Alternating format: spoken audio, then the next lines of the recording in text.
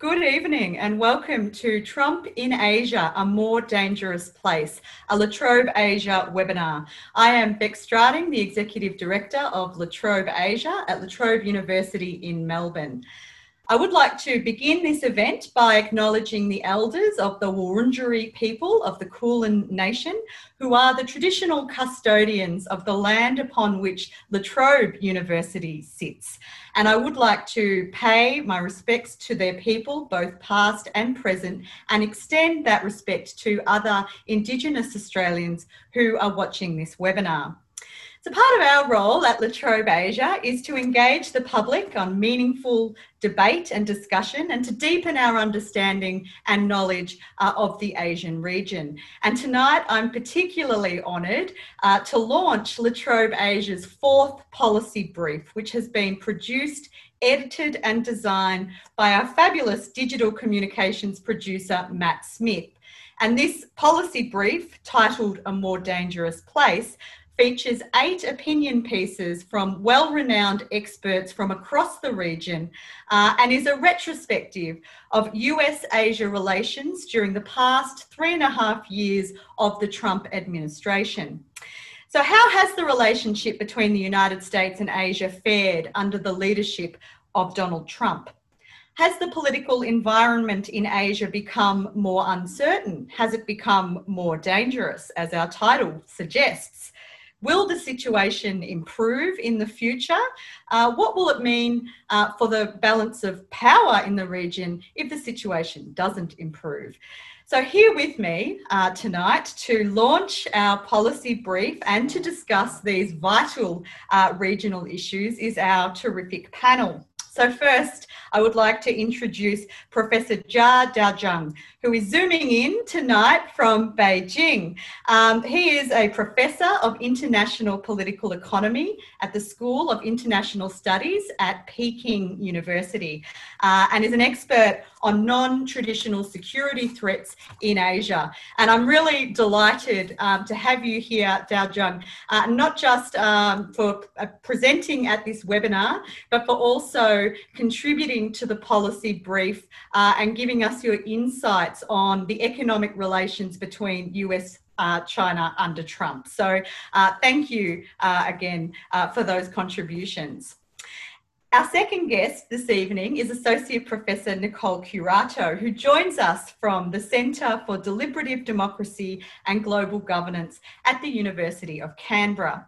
Nicole is an expert on deliberative democracy, social theory and political participation. So I'd like to welcome you, Nicole, coming to us from Canberra, and also to thank you for the contribution that you made to the policy brief, looking at the Trump administration's impact on politics in the Philippines. So welcome, Nicole. And finally, our third guest is Dr. Huong Le Thu, also zooming in from our nation's capital of Canberra. Huong is a senior analyst at the Australian Strategic Policy Institute in the Defence and Strategy program, where she researches issues of Asian regional security with a particular focus on Southeast Asia and relations between China and Southeast Asia. And so I'm again thrilled that you are able to join us tonight and that you were able to write a piece for us for the policy brief on US-Vietnam relations during the era of Trump. So welcome. There will be an opportunity for audience Q&A in the second half of this webinar, for which we will be using Slido. So please do go to slido.com and enter the code A531, and you can see we have prepared earlier a background with the code. So you will be able to ask questions on Slido, which everybody will be able to see as the discussion is taking place. You can also vote on questions that other people have asked, which I would really like to encourage you to do because it pushes the most popular questions to the front of the line. If you are having difficulties with Slido but would like to ask a question, please feel free to email the La Trobe Asia team at asia@latrobe.edu.au and they will be able to type the question in for you. But let's get started. And I'd like to first take the discussion to you, Daojiong. I want to ask you about the nature of the relationship between China and the United States under Trump, because, you know, over the last 3 or so years, there's been a fair bit of drama, high drama in the economic relationship. We've seen so-called trade wars, we've seen tit-for-tat trade sanctions, we've seen disputes over international rules and institutions, you know, the World Trade Organization as an example. And you argue in your piece, this is something that I found really interesting about your piece, that this is less a pivotal movement of decoupling, as it's been widely described in analysis, than one of deflating established expectations. So I really want to get your thoughts about what you mean about these sort of taken for granted assumptions about the direction of US-China economic relations. Has that kind of misled us into thinking that these relations would continue between the two states? Well, thank you for having me. I benefited from the previous work in preparing for the publication, and also you and your colleagues did a great job bringing my writing up to the level of publication. So I'm happy to be here. But in terms of your question, I think this is probably one of the most critical knots that you can call it a blockage point in the blood veil when we think about if we compare U.S.-China relation to the body. We can have a zombie, we can have a 70-year-old body, we can have a more dynamic body. But the blockage point is that on the U.S. side, and also not just U.S., it's analytically in larger parts of the world, you have this idea of a trade-off. That is to say, the U.S. opens to trade with China, and in return, China would reform its political system in the U.S. image. But on the Chinese side, there was never that sort of trade point. We don't, trade is trade. We sell products to the U.S., we negotiate a price. The U.S. has nothing to do with socialism or communism or speaking a word of Chinese language. So a good deal of U.S. frustration that goes way before Trump, way beyond Trump, is that somehow the Chinese owe us. Somehow China's success is made in America's backyard. And you have this pervasive sense of indignation, or you have this sense of righteousness to say, quote unquote, to lecture China. And that's met with a very, may not be that lively, but a very real and very strong sense of resistance. I wouldn't think there would be a difference if, let's say, the political party here in China, where it came to power through elections, or the political party here in China had a different name. And it's sort of like, we have 2 colleagues, one from the Philippines, one from Vietnam, right? It's sort of like for hundreds or thousands of years, we dealt with our neighbors. They could say come in to say hello, or some say it was a tributary, but we never said, well, there was a trade-off. So long as you were trading with China, you become more Chinese. We would force you, or else we cut you off, or we place conditions. So, but the real challenge, I would think, is what happens when the current pattern of interactions, sort of contentious, is going to last way beyond Trump. Whoever becomes next U.S. president is going to be, let's say, at least one or more US presidencies to come. The real test will be, let's say, 10 or 15 years from today. China still is as defiant as it is. And being a continental economy, it actually grows fairly well. What does the US say? And what kind of, let's say, elevated agitation, a sense of agitation would come? And how do we manage that? And likewise, can the Chinese continue to insist that we have been so thousands of years, just leave us alone? Is that an option? So I think the real challenges are going to come 10 or 15 years down the road. Thank you.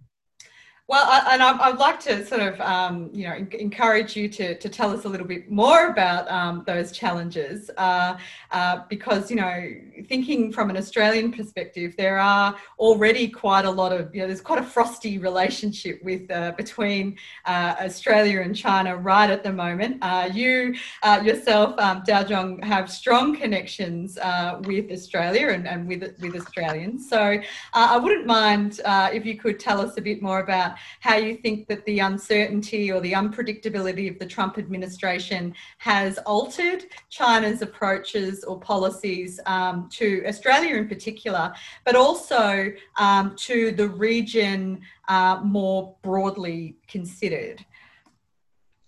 I will be trying to be careful because the public discourse environment on international affairs in Australia is getting, let's say, interesting. I speak only for myself. It's really a great puzzle why geopolitical relationships between China and Australia has to be this contentious. You see, we are separated by huge oceans, unlike Japan, that is also a close American ally, or Korea for that matter. China and Australia never had much of a real historical entanglement. And it is true that some analysts, or probably some officials here in China, were a bit opportunistic in relating to Australia by way before the, let's say, even Kevin Rudd's administration. They were painting Australia as a little more than an appendix to the United States. That really is a reflection of, should I say, lack of knowledge, a lack of due diligence. If you look at Australia, it has always had its own set of challenges in relating to major powers in Asia, be this Japan or Indonesia, and even wartime China. A lot of us were not very familiar with that part of history, and that's really to our disadvantage. But nevertheless, in recent years, when folks in Canberra openly talk about making a choice between Washington, D.C. and Beijing, and that sort of reconfirmed a nightmarish scenario of Australia having no baggage of history. There is a difference here. We understand Japan or the Japanese society may have a baggage that's pulling itself back. It may not want to repeat the lesson, the history of war. But Australia and China never had any much of a territorial or war to each other. There is a sense that you would go theoretical all the way. We don't expect Australia to be able to pull itself back like some in Japan constantly remind themselves. We hear those voices in Japan, but in Australia, out of Australia, it's like, let's do it. And that reconfirms a net marriage scenario of a country that can piggyback on the United States in some of these operations close to China, if you recall the Taiwan Straits or whatnot. And then it's a little bit far, frankly speaking, for us to hit back. What do you do? Yeah. So Australia, in that sense, is viewed with a sense of apprehension, if not fear. That's a point I don't think that often transcends. A lot of diplomats probably speak, or scholars, in other terms. But nevertheless, I would think there are ways for us to put the relationship back into some balance if we had made a greater effort to relate to each other, to understand, for Chinese especially, Australia's search for security by looking at Australian versions of history of the Australian place in the universe. And then likewise, I would think the Australian side probably should have a lot more of talking to the Chinese rather than just about the Chinese. Thank you. Yeah, we might pick up on some of those themes in the question and answer, but it's really interesting to get your perspective, particularly given what's happened over the last couple of months in the relationship. But I might turn to Huong now. We were talking about this before we went to air. I was very impressed that you made a prediction about international relations early on in the Trump administration, and you can declare now that it's come out as largely accurate. So congratulations. Your crystal ball gazing has been very impressive. But you did say at the start of the Trump administration that the relationship with Vietnam had the opportunity to improve despite, and you very diplomatically phrased this as Trump's unusual approach to managing international affairs, and that this is, a somewhat counterintuitive prediction, but one that seems to have sort of borne out over the last 3 years. So what I'm really curious to ask you about is this a consequence of Trump's own approach to international relations or his administration, or is the Trump administration building on progress that was already being made under the Obama administration? Is there something new going on, or is this really a continuation of an improvement in relations over time? Yes, so the US-Vietnam relations had been on the rather positive trajectory for some time. And as I mentioned in the brief, the Obama's administration ended on very high note. So he visited Vietnam just a couple months before the end of his term. He was hugely, very warmly received in Vietnam, and he lifted the last part of the embargo. And that created the kind of momentum of and expectations that, and also, at that point, a lot of people would have bet their bets on Hillary Clinton winning the elections, and she was very clear in terms of her view on the South China Sea. So there was a lot of expectation going on. When Trump was elected, I think there was quite a lot of anxiety in Vietnam how to approach this new candidate and this new president, and what is his line of foreign policy. And as you mentioned, a lot of analysts think of him as unpredictable. But in a way, I think the Vietnamese came to deal with President Trump in a fairly successful way, as we assess it in the brief, particularly if you compare with the region. And it's not because it was very good. So let me rephrase. It's not very positive relationship. It's least bad compared to the region. I would say, particularly when you compare with partners and allies with much stronger relationship, defense relationship, and treaty allies like the Philippines or Thailand, or even partners like Singapore who had very strong already existing ties. Vietnam had a lot of room to improve. So therefore, the relativity is different. And also, I think Vietnam was very nervous and did early steps to mitigate this anxiety. So, for example, Prime Minister Nguyen Phuc was the first Southeast Asian leader to visit Trump's White House. He was only the third of the Asian leader to visit White House. He was very forward-leaning in terms to, assure Trump that Vietnam is taking steps to minimize the trade between, that's the sore point of Trump. And, Vietnam also hosted the second Trump-Kim summit.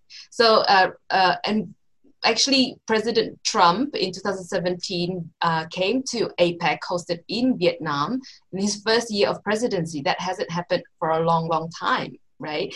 So effectively, during this presidency of Donald Trump, he visited Vietnam twice. So I think the only Southeast Asian country that he managed to visit twice had finished APEC summit. He did visit Manila, but left earlier on and really didn't attend any regional summits afterwards. So for Vietnam, had to have that attention of Trump was already seen as diplomatic success.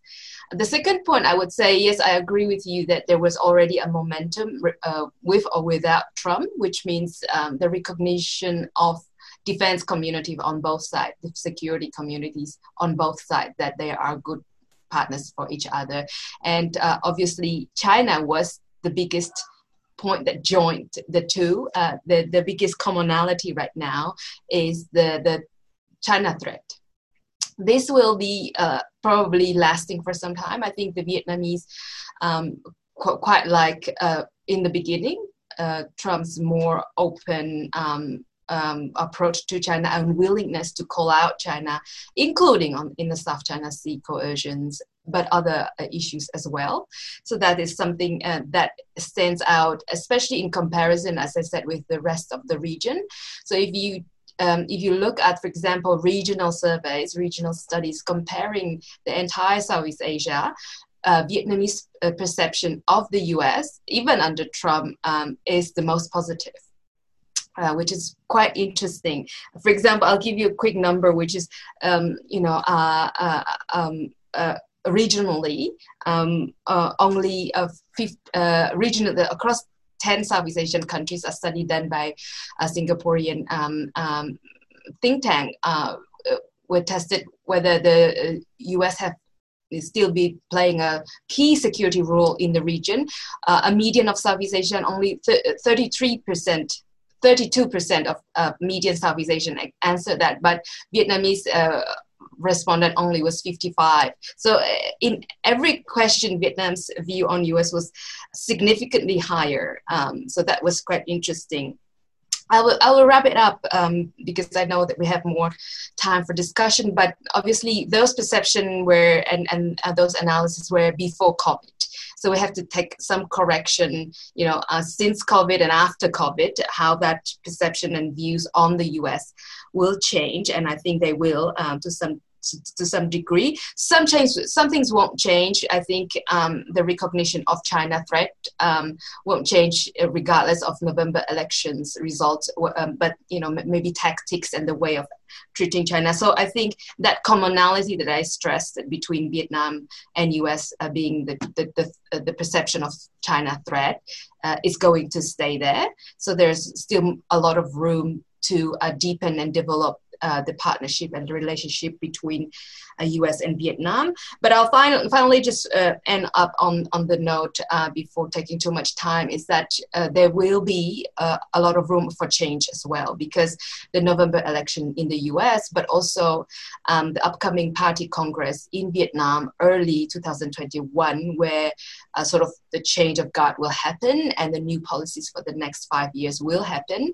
I think the mega trend would be still very much willingness to cooperate and strong views on the US role, but a lot of details may change because we will have new at both administrations on both sides. And I'll leave it there.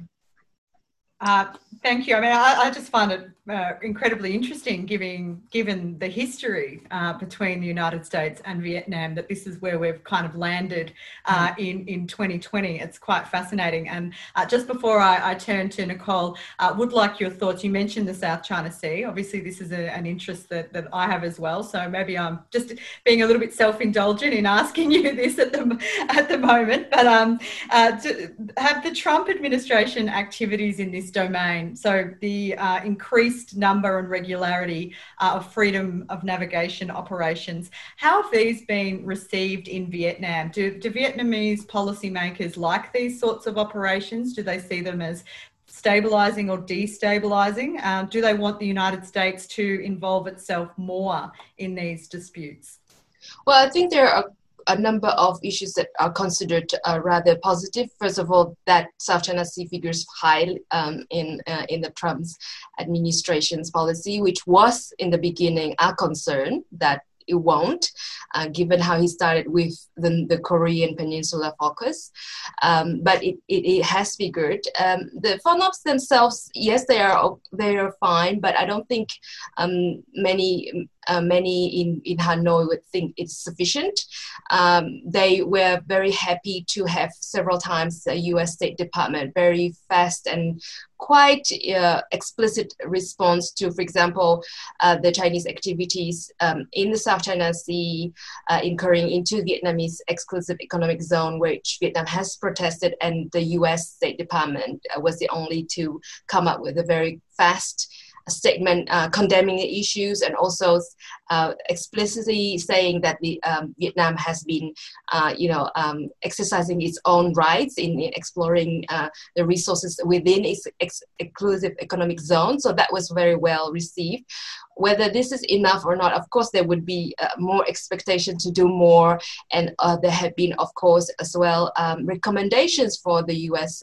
To do something about UNCLOS as well. So there are, of course, more things that Hanoi would expect or would wish the U.S. could do. But I think the things that you've mentioned, the FONOPs and other things, are so far well received. Before I turn to Nicole, I would just like to remind our audience that Slido is open for questions. If you have any issues getting your questions up, please feel free to email the team, and we've got the code behind us. And I see Diana has sent a message out through chat, and we've got some coming up at the moment. But Nicole, I'd like to turn to you. You told me before we started that you've bought a plant especially for this occasion. So thank you. It looks great in your background. And you've contributed to the policy brief on the Philippines. And, one of the things that I'm really interested in is we know that President Rodrigo Duterte is quite a character himself, and was quite, I guess, suspicious or distrustful of Barack Obama. Didn't really like being lectured on things like human rights or rule of law. So I'm wondering, how has Duterte taken to Trump, and vice versa? Has Trump's sort of strongman leadership style emboldened Duterte's own authoritarian tendencies? And how has this played out in terms of the broader relationships in the region, given that Duterte also appears to be cultivating closer relationships with Beijing? Yes, well, the relationship between President Duterte and President Trump appears to be congenial, if not affectionate. And I say this because President Duterte even serenaded President Trump in a gala dinner hosted by the Philippines, I think around 3 years ago. But yeah, you're right. What distinguishes President Trump from President Obama and actually other former US heads of state is that he did not press President Duterte about human rights abuses. So in that sense, Duterte got a free pass from the US. And my sense is this is also the same reason why President Duterte or the Duterte regime finds it convenient to build an economic relationship with Beijing, because it does not make this relationship conditional on whether the Philippines protects liberal values. But I guess my main contribution to this conversation is also to emphasize that the US approach to human rights goes beyond President Trump. So, for example, there is the Global Magnitsky Human Rights and Accountability Act in the US. It's a bipartisan bill enacted by the Congress in 2016, which sanctions governments implicated in human rights abuses. And one of the subjects of the Magnitsky Act is no other than Senator De La Rosa, who was a former police chief and chief architect of Duterte's drug war. And his visa to travel to the US was revoked. And so this ignited President Duterte's order to terminate a critical military agreement with the United States. And as a footnote, this order for termination of the military agreement is currently frozen. So I think just days before the Trobe Asia Brief was about to get published, I had to send a panicked email just because of an about face in this termination of the agreement. But the point I wish to emphasize, I guess, in conclusion, is that pressure points for the Philippines to respect human rights may not necessarily come from President Trump, but it may come from other sources in the United States. It's always risky writing about politics when everything seems to be changing. Exactly. I had to check before going on Zoom this afternoon if it changed again. That's right.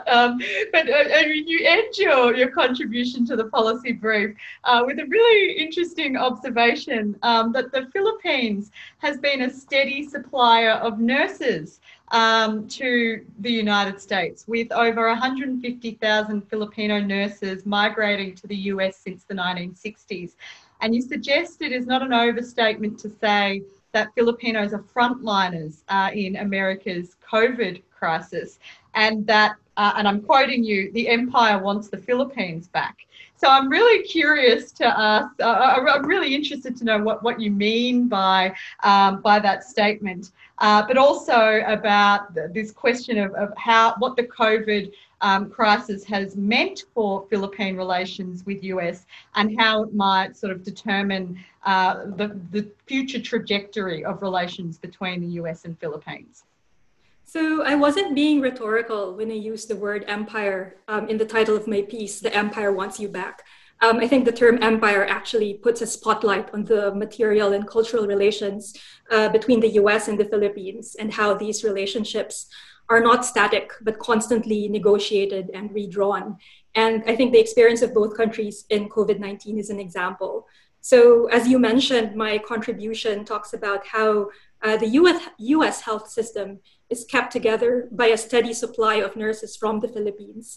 And there's a lot of excellent work on this topic. The book Empire of Care by Catherine Choi is an example. And the message is that the nurse migration to the US is not simply a reaction to the shortage of healthcare workers in America, but it's deeply rooted in US colonialism in the Philippines. So for example, the institutionalization of nursing training programs was actually part of the American colonial project of training Filipino women to be ready to be exported to the US because of their English speaking skills, their docility, their obedience.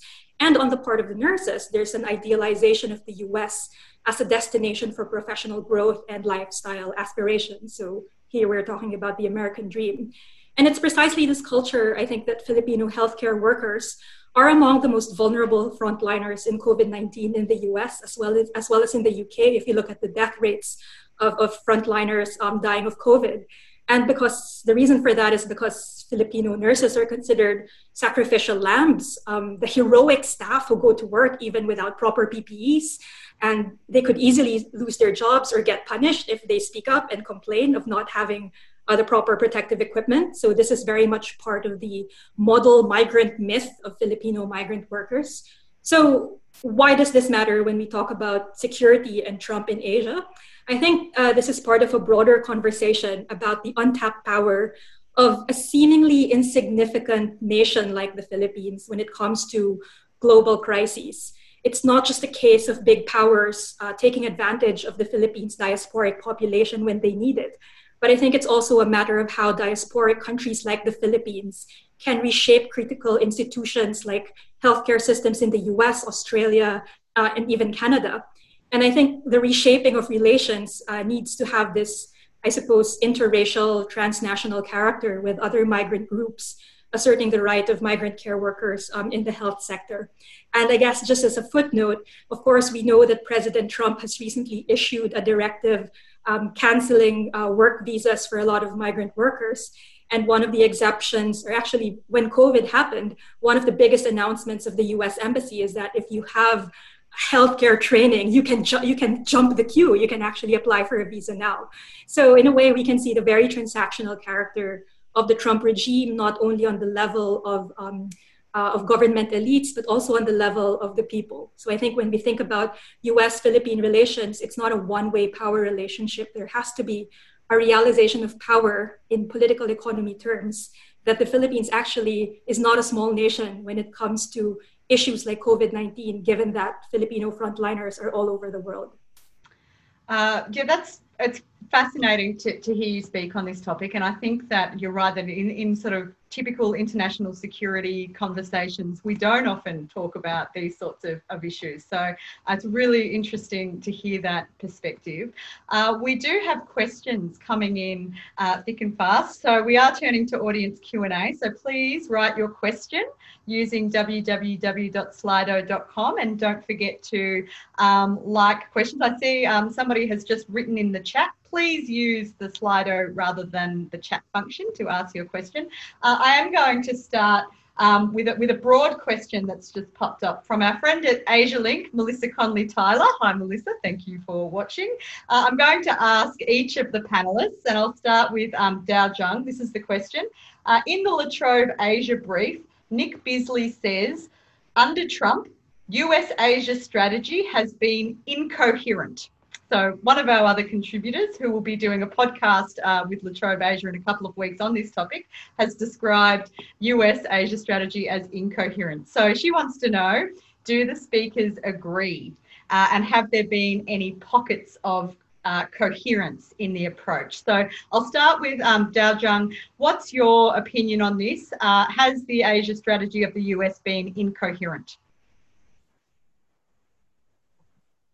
I see more continuity in U.S.-Asia strategy. In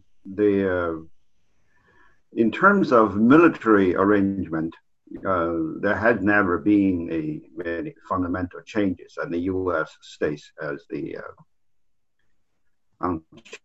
I wouldn't say unchallenged, but sometimes the Chinese try to challenge a little bit, but it's the unrivaled power.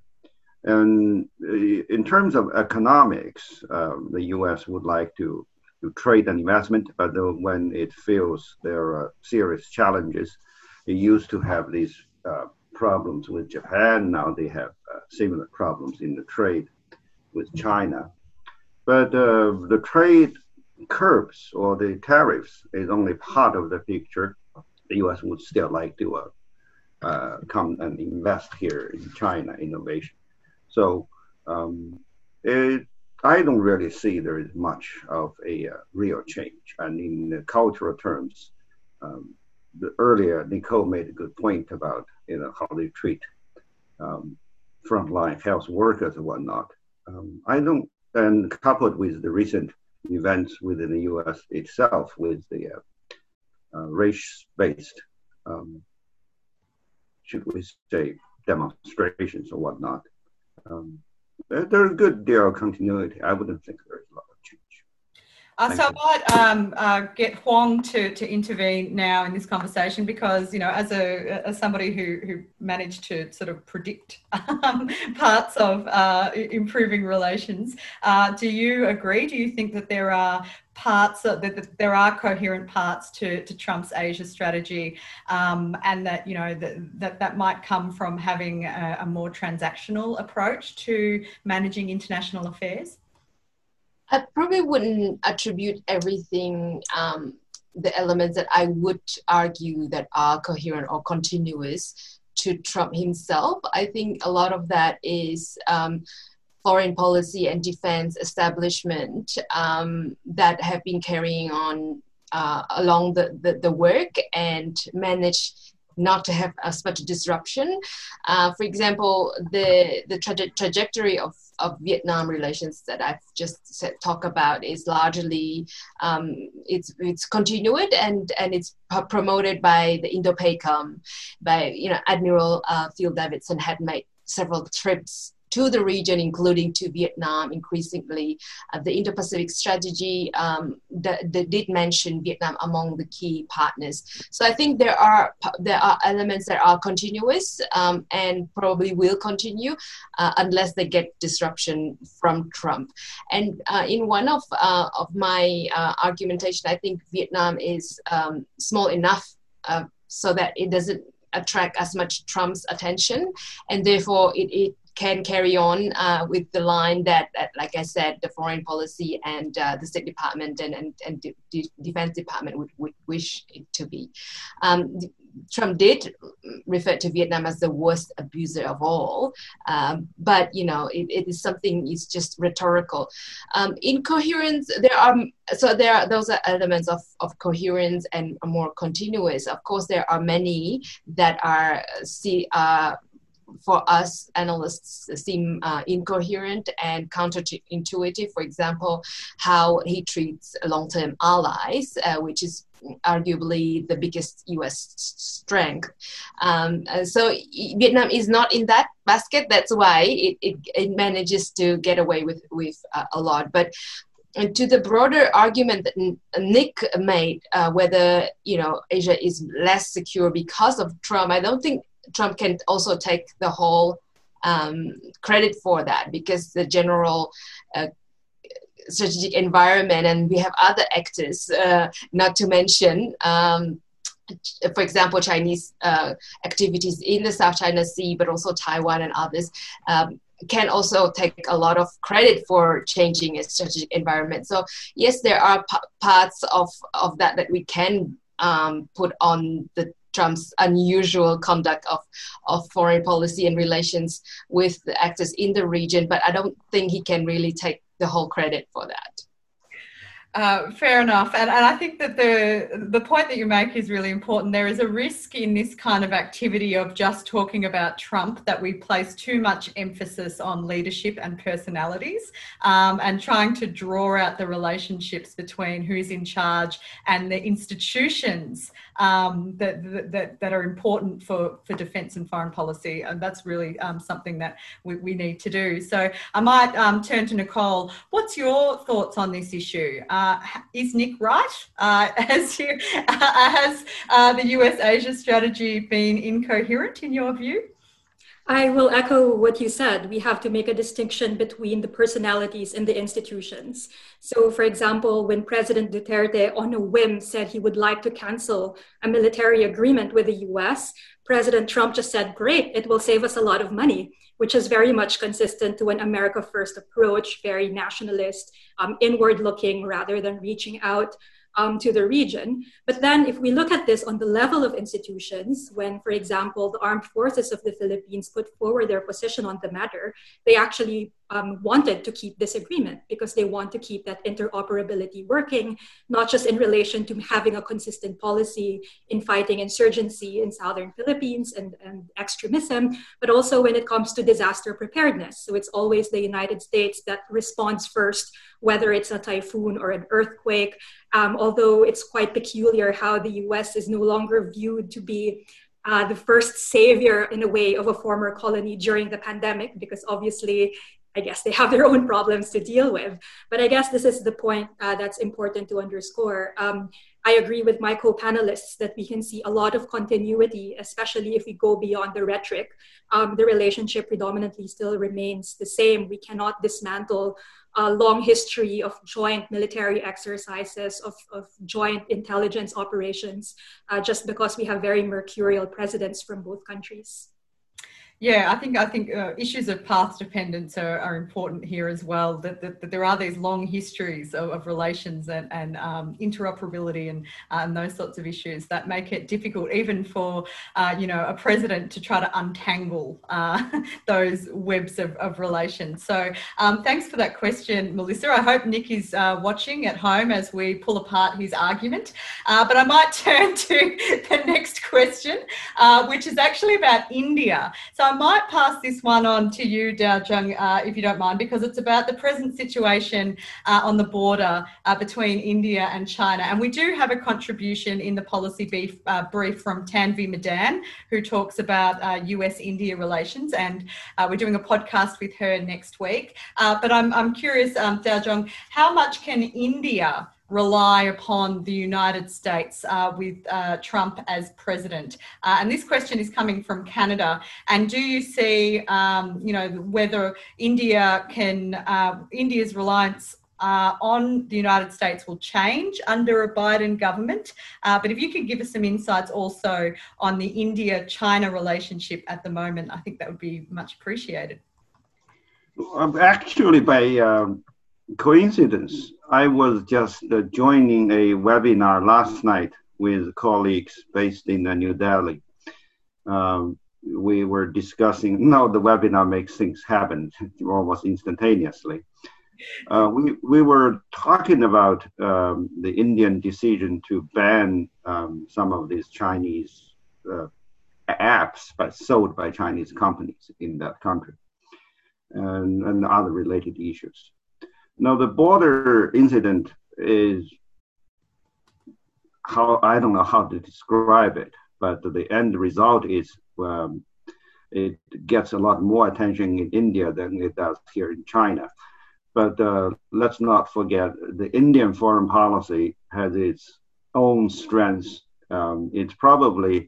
India has traditionally been the only country of its size, the only major country, regardless of level of development, regardless of its military capacity, to truly keep an equal distance with all the major powers. India does not go with anyone. And in many ways, this should be a model for Chinese foreign policy. That is to say, you deal with each and every country with, keep everyone at arm's length. I don't think this goes back to Nehru or before Nehru. And I think that tradition of Indian foreign policy can continue. I wouldn't think the U.S. is going to have much of a chance in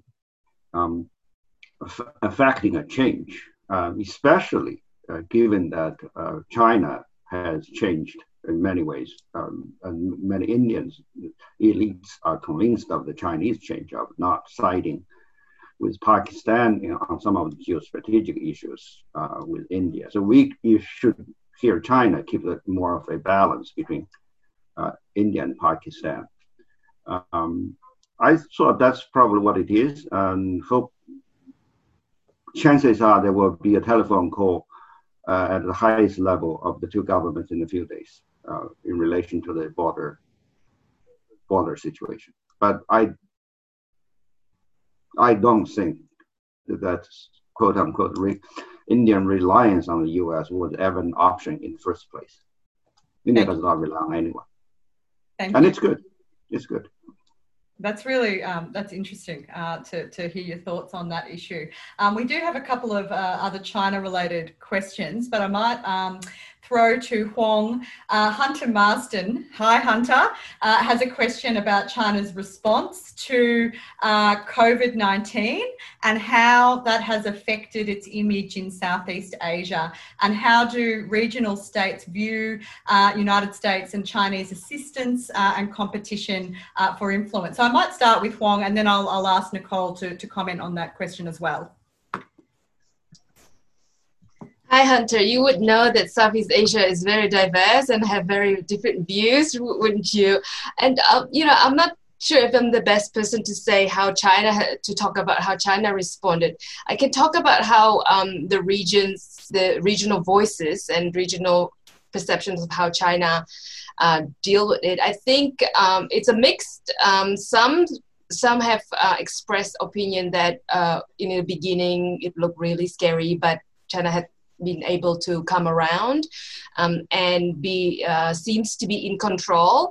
Very soon it started to provide the PPEs, the mask, and roll out the so-called mass diplomacy that resonated to some, but not all. And it didn't also, it didn't roll out to everyone. I think, for example, my colleagues in Malaysia have raised a number of cases, but it wasn't so much the same in Vietnam, for example, right? And the views have been different, and now we potentially are facing the second wave or more and beyond. So we are far from really having the full picture and having, you know, sort of decisive opinions on that. What is rather consistent is the view on US though. So US have provided a number of monetary sums of monetary assistance to the region, which is less well known to the public, but not so much in terms of providing masks and PPEs, for example. In fact, it was Vietnam who sent a lot of masks and PPEs to the United States, and also both in terms of donation as well as normal trade. So that was quite a shocking moment for not only the two countries' history, but also for the region. I think, like I said in the opening remarks, it comes like a shock for many in the region. I think globally as well, but particularly in Southeast Asia, that used to think that U.S. Was so taken aback by this virus and pandemic, and is not dealing very well. So that certainly has and probably will continue to impact on the perception of power, control, and governance of the U.S. There's some really interesting points to be made there. And Nicole, I would like your perspective on this issue around, China's response to COVID and how you see this as affecting, Southeast Asian states and relations with China and also the United States. So President Duterte's close relationship with China has actually become one of the wedges that divides the Duterte administration from the opposition. And one of the biggest critiques now against President Duterte is the preferential treatment that he gives to Chinese interests in relation to the handling of the pandemic. So, for example, the Philippines did not close its borders right away because it did not want to stop Chinese tourists and investors from coming in the Philippines, even though everyone knows that the virus is actually already taken off in China. One of the first industries that were allowed to open after the lockdown or the semi-lockdown was an online gambling operation that serves Chinese clients. And all of these have become rallying cries for opposition figure to say, this is what happens with a very powerful China and a subservient government that prioritizes them first. And even though China did provide what Huong was talking about in terms of mass diplomacy, there are a lot of critics of the president who also uses this kind of diplomacy to discredit this kind of approach of China in terms of giving aid. So, for example, there have been critiques of flawed PPEs, flawed masks, fake tests, linking it back to China. So I think my personal worry here as a sociologist is how this virus has actually inflamed more racial tensions between Filipinos and Chinese people. It has been accused, for example, I'm not sure how it's like in other Southeast Asian countries, but the concept of the Wuhan virus has taken off in the Philippines as well. So this is part, I guess, of the long resentment that some Filipinos have against Chinese nationals in the country who have taken jobs away from them and now taken even more jobs from them because of the virus. So I think that's how I would interpret how Filipinos receive China's power in relation to this pandemic. It's being used as a critique to a president who until now is still very popular. Fascinating. So I might, we've got a few minutes for questions. I might turn the conversation back to you, Daojiong, because we have a question from Rowan Kallick, who I understand is somebody that you know quite well and is on our advisory board. Hi, Rowan. Thank you for tuning in. And he wants to know how Xi Jinping has adapted his security or economic strategies to accommodate Trump. Especially relating to trade deal lapses due to COVID. So has China's administration, altered its policy directions due to the Trump administration being in power in the United States? That's a very tough question. I was in some ways involved in a lot of those discussions, so there are too many details that we can talk about. But I don't think there was that much a meeting of mind between China and the United States, even with the agreement. Because if you look at the purchase, the numerical, the targets of procurement, these were put down in dollar terms. And look, prices change. And it is simply mind-boggling how the negotiators ever agreed on that. If you look at the trade relationship, in the end, it's the effort you make. And I don't really think the Chinese have really figured out leadership, how to quote unquote deal effectively with Mr. Trump or a U.S. presidency. Very much like the United States, the criticism against Trump administration. We here in China should have pursued trade agreements, better trade deals with EU, with Australia, with Southeast Asia as a counterbalance to the kind of bilateral pressure that came from Washington, D.C. But we didn't. And so I think history will come back to offer its assessment. But at the end of the day, what saves the economic relationship between China and the United States, or China, Australia, for that matter, China, Vietnam, or China, Philippines, is actually human ingenuity in the domestic economies rather than these trade deals one way or another. With or without a trade deal, people even smuggle if there is a need. So it's really how you actually organize production and trade within your border. That's really the fundamental thing.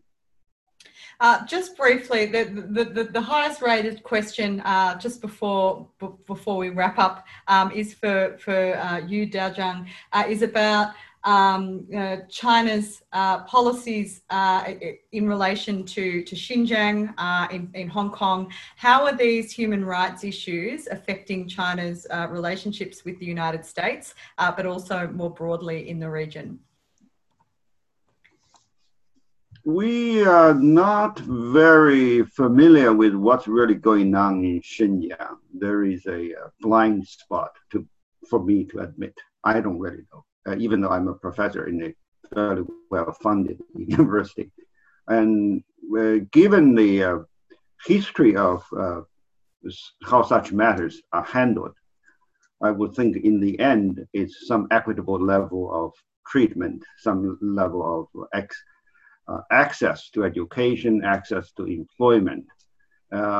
We don't, even though, I don't, maybe Ms. Huang can tell us, here is those countries that followed the Soviet tradition had a long history of, separating their own people according to different so-called ethnicities. We have 56 here in China. We don't really think that a way out of this is to claim difference, and be hell splitting. There has to be going in the direction of more of a common template. So I've traveled to Xinjiang before, but I don't know what's really going on and what really exactly got the Americans so excited. There is a blind spot, frankly speaking. Now, about Hong Kong, I actually used to teach different courses, teach courses. We have students coming from Hong Kong who take courses on a regular basis. It's about time for the violence to stop. There has to be a way. You can never justify a pursuit in any name when you shut down the airport, when you shut down the train station, when you harass innocent passengers, and when you have airline stewardesses or the pilots being so active in political movement. That's a risk. There has to be stopped. Thank you for providing that kind of perspective on these issues. It's quite insightful. But I would like to, we've only got 2 minutes, so one sentence each. I want to ask one final question, and I will start with Nicole. Would you like to see a government change in November in the United States? Can you give us a Philippines perspective, a Huong? Can you give us a Vietnamese perspective, and Daojiong, a Chinese perspective on whether or not you want to see a change in government in November? So, Nicole? As a citizen and a private individual, absolutely yes. As a sociologist, what I would say is that Filipinos are actually Trump voters in the United States, Philams in particular, and the Filipinos love America more than Americans love America. That's based on a recent poll. So what I would say is, even if Trump wins again, he has a base among Filipino Americans. So I'll just leave that there with no further normative judgment. Thank you. Huong, I might turn to you. What's Vietnam wanting? Well, I don't think any from the Vietnamese government would want to answer that question, giving very ASEAN way of non-interference, and specifically not publicly speaking. I can't even speak for the Vietnamese government either, as a private academic based in Canberra, but. I would say that on one hand, I think I would assume that people in Hanoi are sort of getting a way to understand Trump. So change might have to enforce a new learning and a new person in charge. But I think above most, I think the Vietnamese policymakers would want to see a strong America. In order for America to play more global and regional role. And we do need leadership and good governance for whomever, and America is among those countries. I think everyone wants to see a strong America, and whoever it is, whether Trump, which is question mark, or any other person, I think that's what ultimately the Vietnamese government would want, a strong America that is interested in the region and interested in being in the region. And finally, well, to end the evening, the fascinating discussion, China, is it looking forward to another 4 years of Trump, or would it like to see Biden in the White House? Personally, I think Trump is better. Okay, he's transparent. He treats, he talks, and he gives you a warning when he is going to deliver something. And he has a network of associates whose behaviors are predictable. And, but on the other hand, in terms of government policy, I think both over there in the United States, here in China, the agreement is to stay out of each other's mess. On a more serious note, I would think come November, whoever gets elected in or out of office, there should be more of a continuity in American high level when talking about presidential level presence at these regional meetings, such as APEC, such as the East Asian Forum, because that's one way to give everyone a sense of assurance that there's normalcy. So I think that's probably what the last thing that we would want to see is some more chaotic situation here among 8 different Asian countries, because that would be a lot more consequential. Thank you to our panelists. I think it's been a remarkably interesting, fascinating conversation with diverse points of view, coming at things from an economic, political and sociological perspective. I've learnt a lot. And thank you also to the audience for watching this La Trobe Asia event. This is not the only event that we are holding to launch our Trump in Asia policy brief. La Trobe Asia's Matt Smith will be hosting live Asia Rising podcasts with some of the other contributors, beginning with Tanvi Madan from the Brookings Institution on July 7th at 10 a.m. Melbourne time. And they'll be discussing the relationship between India and the United States under the Trump administration. So this webinar has been recorded. If you have registered for this event, you will be emailed the appropriate links when they are ready, and we will also include links to the policy brief. So please follow us on Twitter at La Trobe Asia, or join our mailing list to find more details for online events and La Trobe Asia publications. Thank you again.